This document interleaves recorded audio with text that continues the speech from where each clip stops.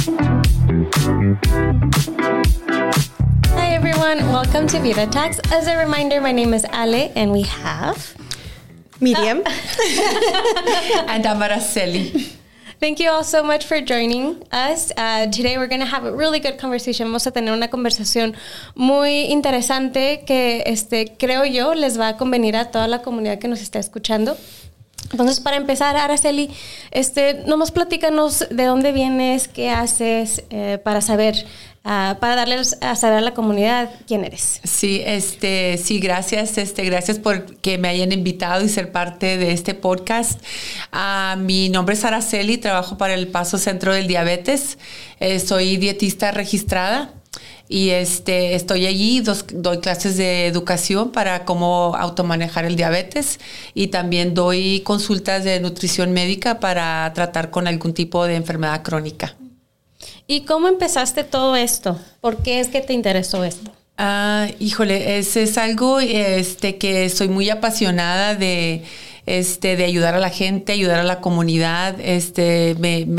Pienso que es tan importante, pues la nutrición es clave, ¿no? Entonces, ahorita hay tantas enfermedades crónicas que se pueden, pues tal vez prevenir algunas complicaciones como el diabetes si tenemos esa educación y me apasioné. Es algo que pienso que se me da ese don de poder tener la empatía, tener la paciencia. Siento que especialmente en la comunidad donde pues somos muchos hispanos también, entonces esa manera de poder interactuar con los pacientes, siento yo que es algo que me gusta y se me dio y pues tuve esta oportunidad de trabajar para el Paso del Centro del Diabetes, al cual estoy muy agradecida. Y pues ahí estoy dando mis servicios y así fue como empezó esta carrera, esta jornada y pues sí, efectivamente he tocado muchas vidas y pues estamos ahí para ayudar a la comunidad y más que nada la educación es clave para prevenir muchas complicaciones y enfermedades crónicas. Así es. ¿Cuánto tiempo llevas haciendo este trabajo, Araceli?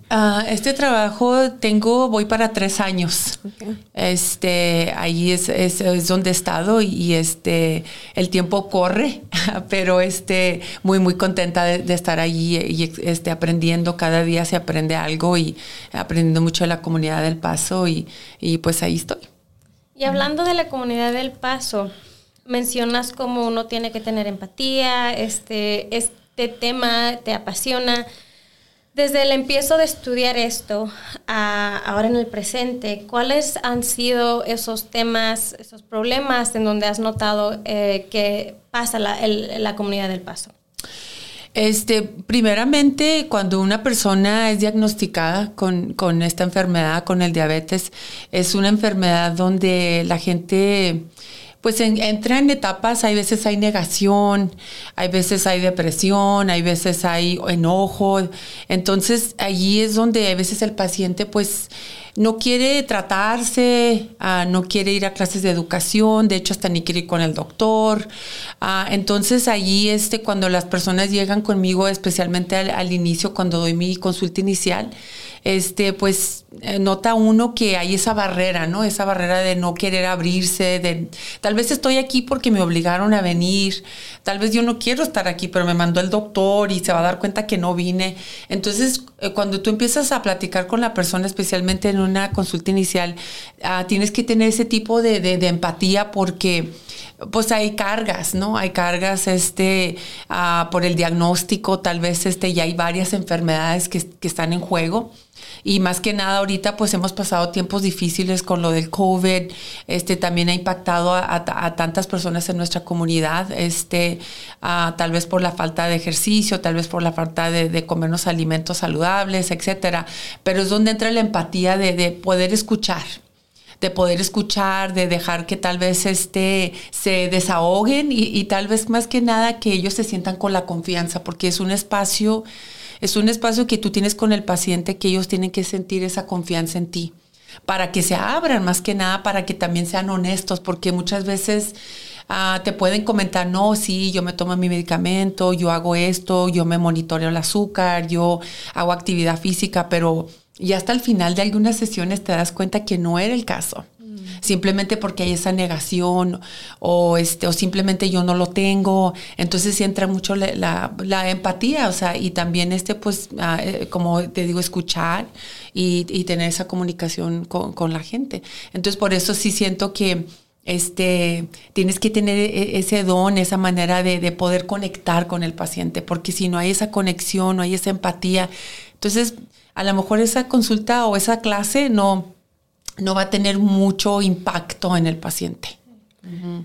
Mencionas que a veces las personas cuando recién son diagnosticadas o cuando están empezando tratamiento, pues te dicen datos que no son realmente ciertos, ¿verdad? ¿Crees que aparte de esto sea porque hay un nivel de estigma o un nivel de vergüenza a lo mejor del diagnóstico? Sí, yo créeme que sí, pienso que sí es estigma y aparte que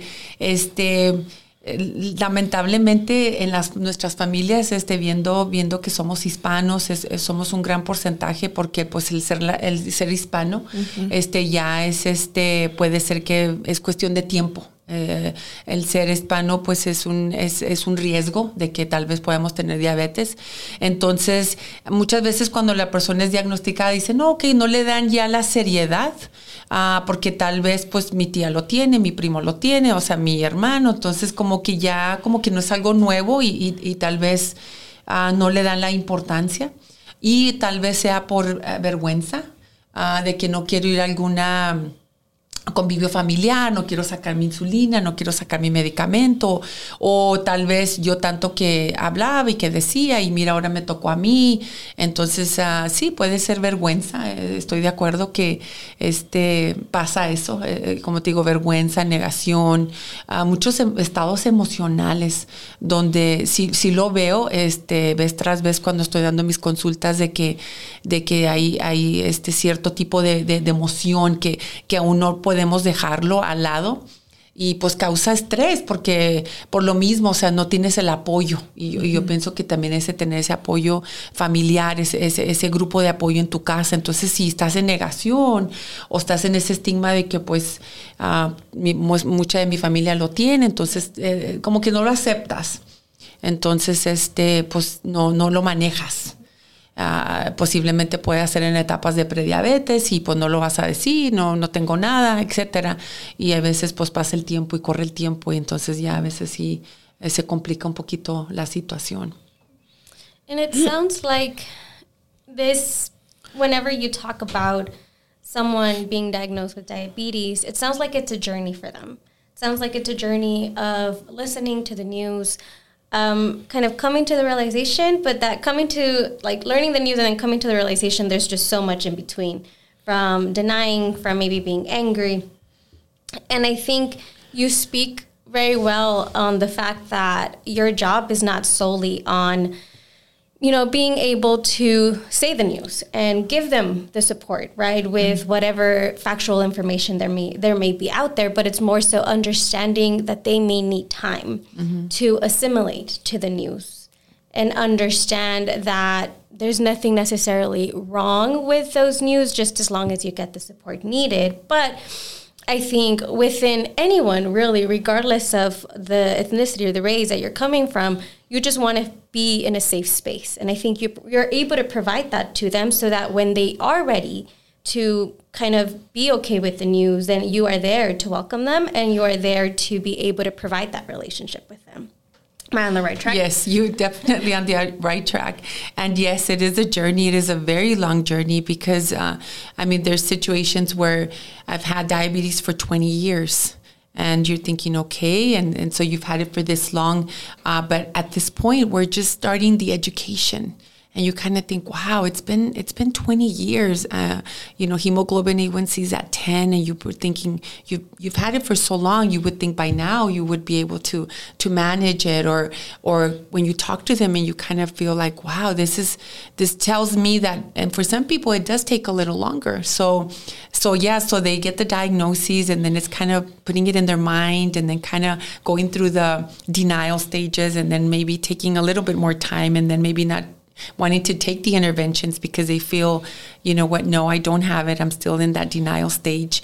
And so, yeah, it takes a long time before they kind of assimilate it, and it could be years. And so it's where, you know, I understand, and it is a long journey, and I'm still, it's so like compassionate because they have taken that step, even though it's taken them 20 years. Yeah. But we do see a variety, and that's what we're hoping for, is to reach out to the community where it doesn't have to take this long. And I also make it very clear to them that there's times that it's really not their fault. You know, it could be ethnicity, it could be race, it could be other factors, that it's not necessarily something they are doing wrong. And so I think I hear that a lot. It's kind of like, you know, it's my fault, and I shouldn't have done that. And so they blame themselves. And so then now it's kind of like, okay, I have to deal with this by myself. Like, I'm not going to go out and help get support. I'm not going to go to, you know, do the interventions that I have to do because I have this guilt. And sometimes that's not the case. You know, it's just kind of like, you know what, I got the diagnoses, and so what do we need to do? How do we move forward? And so, but yeah, you're right. There's many cases where it does take a long time before people actually feel like, okay, now I get it. You know, I wish I would have done this 10 years ago. You know, 10 years ago, where, you know, maybe I didn't have all these other complications now that I have to deal with now, not on top of the diabetes, but now I'm having to deal with other issues along with my diabetes, which makes it a lot harder on the patient. Yeah. As I'm understanding, diabetes is a complex disease that has a lot of environmental factors, maybe biological factors, social factors, and you know, that impact when a person can develop diabetes. And maybe because of all of those complex things, that's why it's such a difficult process, and maybe a long process for some of the population that gets diagnosed, right? Yeah, it is a long process. Mm-hmm. But what I'm also understanding is that even if you took 20 years to get to a point where you're like, okay, I think I need, you know, some guidance. I think I need something else in order for me to actually, you know, continue my journey. It's a chronic disease. It's going to stay there. Is there a positive thing of coming even 20 years later? You know, like if someone out there has it and they're not very, you know, sure about what to do, is there still benefit? Oh my goodness, absolutely. Even if it's 20 years, there is still that positive outcome where it could change a person's life. And what I keep saying is it's all about quality of life. And so even if you do come out 20 years later, okay, well then, you know what, you didn't do it 10 years ago, but you're here now. And the thing is, by managing it now, then, you know, from here going forward, you know, it might be a little struggle at the beginning because, we may have to make some changes in several aspects, but it's just so worth it. It's so worth it because I see that. And, you know, I have patients that are, you know, older, more of the third generation, and they call me back and they say, you know, I just never thought I could manage this. I never thought that this was possible because I've had it for so many years.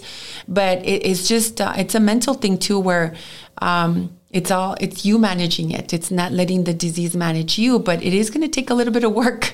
And so by far, like it's okay to come and just say, you know what, I didn't do it then, but I'm here now, and I want to do whatever it takes to move forward. So there's actually hope.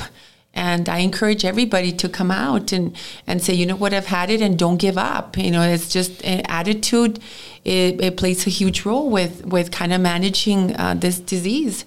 And so I invite the community to, you know, take that step forward and get the education and learn about what's happening in your body, learn about the interventions, learn about the importance of seeing your doctor, about nutrition, managing your stress, doing physical activity. It's just a combination of many things. And I mean, the benefit is huge.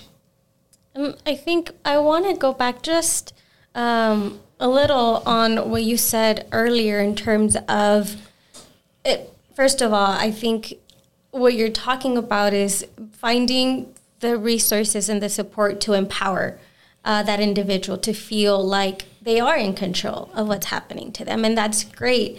And I think it's also important to touch on the fact that it may not be their fault. And you touched on the fact that it wasn't so much sometimes anything that they could have done. It was other factors that contributed to that. Right. And I'd like to dissect that a little bit more. What do you mean when you talk about that? So as far as the resources, there are a lot of resources. I mean, it can start off by asking your doctor and just kind of saying, you know what, I would like to learn a little bit more about, diabetes. And they know about several places here in El Paso where they can go out and get the education.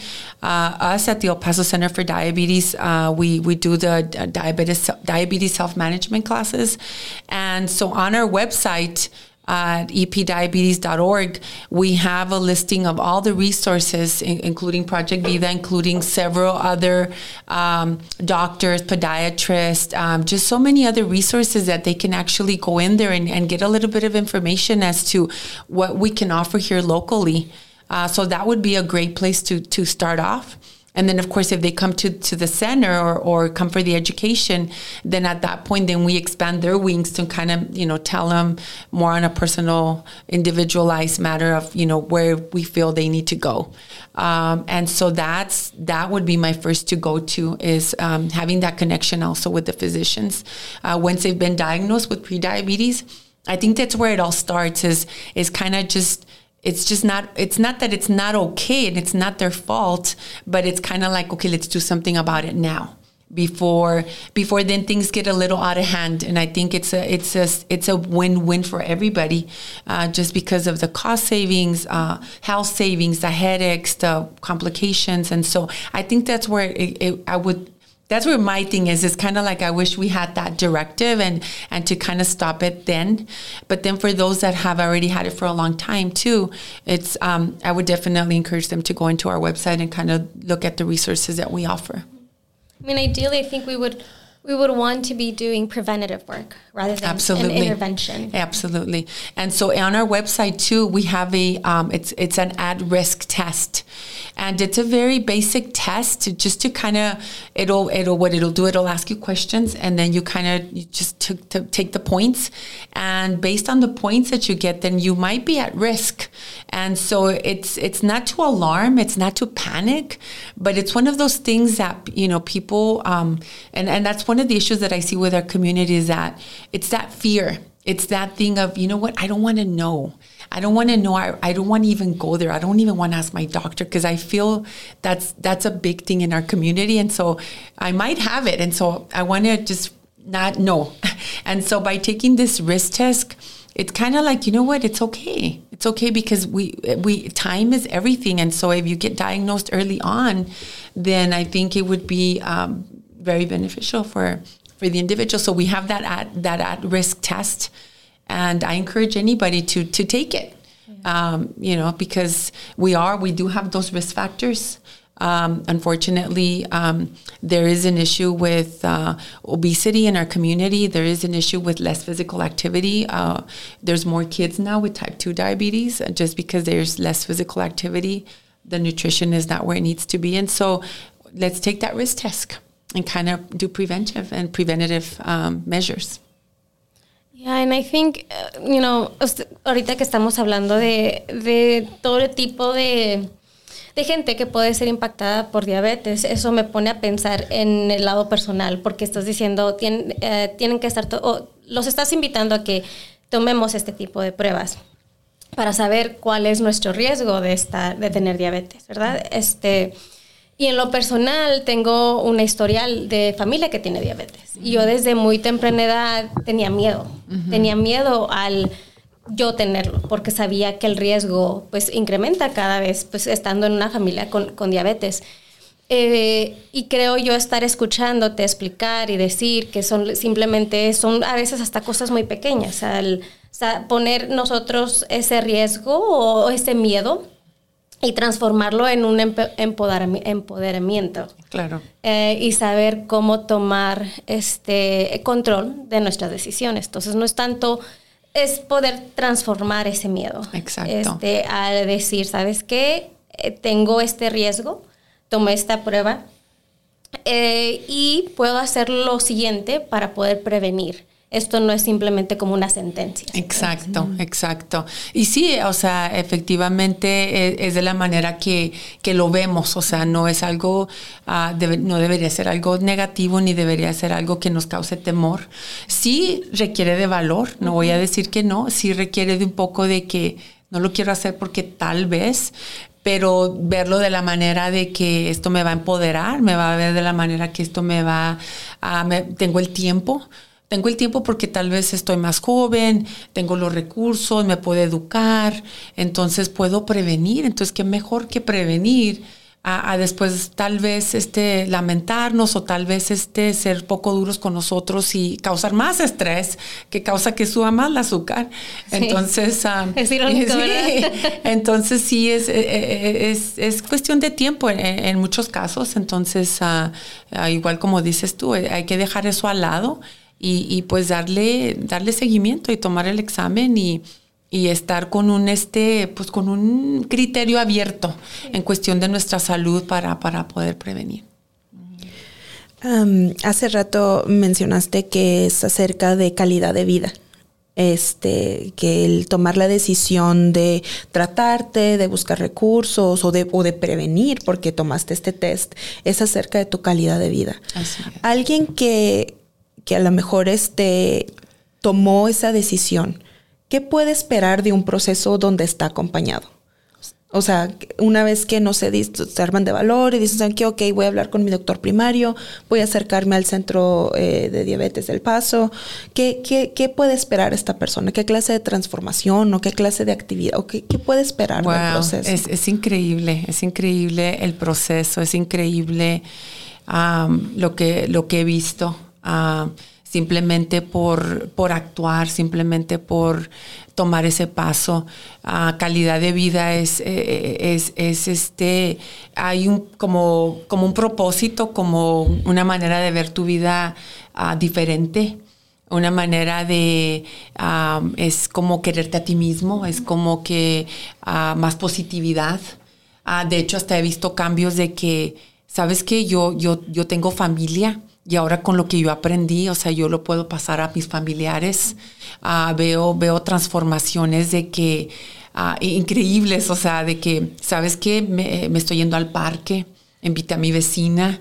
O sea, es como te diré, como que lo transmites, entonces lo tramitas a otra gente. Entonces como que esto, o sea, tú lo pasas a la gente, pero esa gente lo pasa más adelante. Y eso es cuando hablamos de que es un efecto como estilo dominó, que entonces estamos impactando a mucha gente de la comunidad. Y de eso se trata, de que venga esta persona al centro del diabetes y sienta que ya no hay solución, ya se me acabó, ya es medicamento, ya son amputaciones, es neuropatía, ya perdiendo mi vista, a que no. O sea, en el caso de que ya está más avanzado, pero o de prevención, o si ya lo tienes, que podemos detener esas complicaciones, pero y luego hay ánimo. Hay empoderamiento y aparte que lo empiezas a tramitar a otra gente. Entonces ahí no queda allí. Entonces ya de allí nosotros siento que estamos tocando la tía o el primo o el vecino o la amiga y déjame te platico y así me platican mis pacientes. ¿Qué crees? Estuve hablando con esta persona y hasta yo le estoy pasando la información que tú me estás dando a mí, le estoy enseñando de esto y entonces dices tú, yes, o sea, eso es lo que queremos, de que no se quede allí, de que siga la educación para prevenir, para que la gente esté educada y veamos menos gente que esté en un diálisis. Eso es mi cosa que cuando están en mis clases yo digo, y me entra mucho este sentimiento de que digo que pudimos haber prevenido cuando veo que un paciente llega a mis clases y ya está en diálisis. Y yo digo, ¿qué pasó aquí? O sea, tenemos diabetes por 30 años y sin embargo seguimos, digo... Y yo digo, esto no es posible. O sea, si pudimos haber hecho algo antes para no llegar a ese punto. Entonces sí veo transformación increíble. O sea, en cuestión de transformación en peso, transformación en hemoglobina 1C, transformación en colesterol, transformación mental. O sea, la gente es un ánimo, o sea, es contagioso. Entonces, de eso se trata calidad de vida. De que ya no te quedas en tu casa sin hacer nada, o sea, ya estás hasta tú mismo actuando. Esas son las transformaciones que veo que vale la pena. O sea, yeah. And it sounds like diabetes education, it aims to be this multi-generational approach, where you mentioned you don't just touch the life of, let's say, a mom, but you touch the life of the aunt, of the sister, of the son, daughter, because I want to continue touching on this. One of the strengths of the Hispanic community is that we are a close-knit community, which means that we trust our loved ones. We are able to kind of follow and be guided by those who we see are doing good. Mm-hmm. And I want to kind of tilt to that conversation of, yes, we understand as human beings, we're going to be scared, we're going to be fearful, we're going to be in denial, with news that are not so favorable, right? Because they are telling us that there's something wrong with our health. Doesn't mean that, again, it's a sentence and it's something that should be labeled as wrong, but it could come off as something that is not the best. Mm-hmm. But to kind of wrap up this conversation, what are the strengths that we can capitalize as a Hispanic community, our traits, the way we think, that can help us continue improving the way we approach diabetes prevention? Well, I think the fact that the community, our El Paso community, is such a tight community. I feel our community is there to support our community, especially with family. I think that's one of our strengths, is that if we have that support, I think it's just kind of working with ourselves first to kind of open up and kind of say, you know what, I've been diagnosed with this, but the family is here to help me. The family is here to support me. I have the resources. And I just feel like that's one of the strengths that we have here, because even though, we are considered a big city, but then we're kind of small in a way, where we kind of know of people that have the diabetes, and we kind of reach out to them, and we kind of can do a network and kind of help. And so I feel like that's probably one of our biggest strengths that we have here in the El Paso community. Yeah, it's shifting that narrative of being alone, right? Exactly. And you're not alone. You're not alone. And so, I encourage anybody to come out to our center too. We do the diabetes self-management classes. It's 8 hours of classroom time, and so we pretty much we start from the most basic to what is diabetes, and we end with a full nutrition meal plan. We talk about medications, we talk about physical activity, we kind of touch up on all of the points, and so it's a very complete curriculum. So I invite all the El Paso community to come out and learn, because education is power. Yes. Well, we thank you so much for coming here today and having a great conversation about an issue that is very present in our community, but it also has a very powerful solution. Yeah. So thank you so much for joining us. Thank you for having me here. I enjoyed talking to you ladies. Of course. Yes. So much. Entonces, para nuestra comunidad que nos está escuchando, muchas gracias a ustedes. Sorry, y'all. Ustedes no están viejitos, ni ustedes tampoco. Nomás estoy acostumbrada a decir ustedes. Muchas gracias a todos por habernos escuchado, y nos vemos a la próxima. Hasta luego. Hasta luego. All the time, y'all. All the time. So when are we going to dance?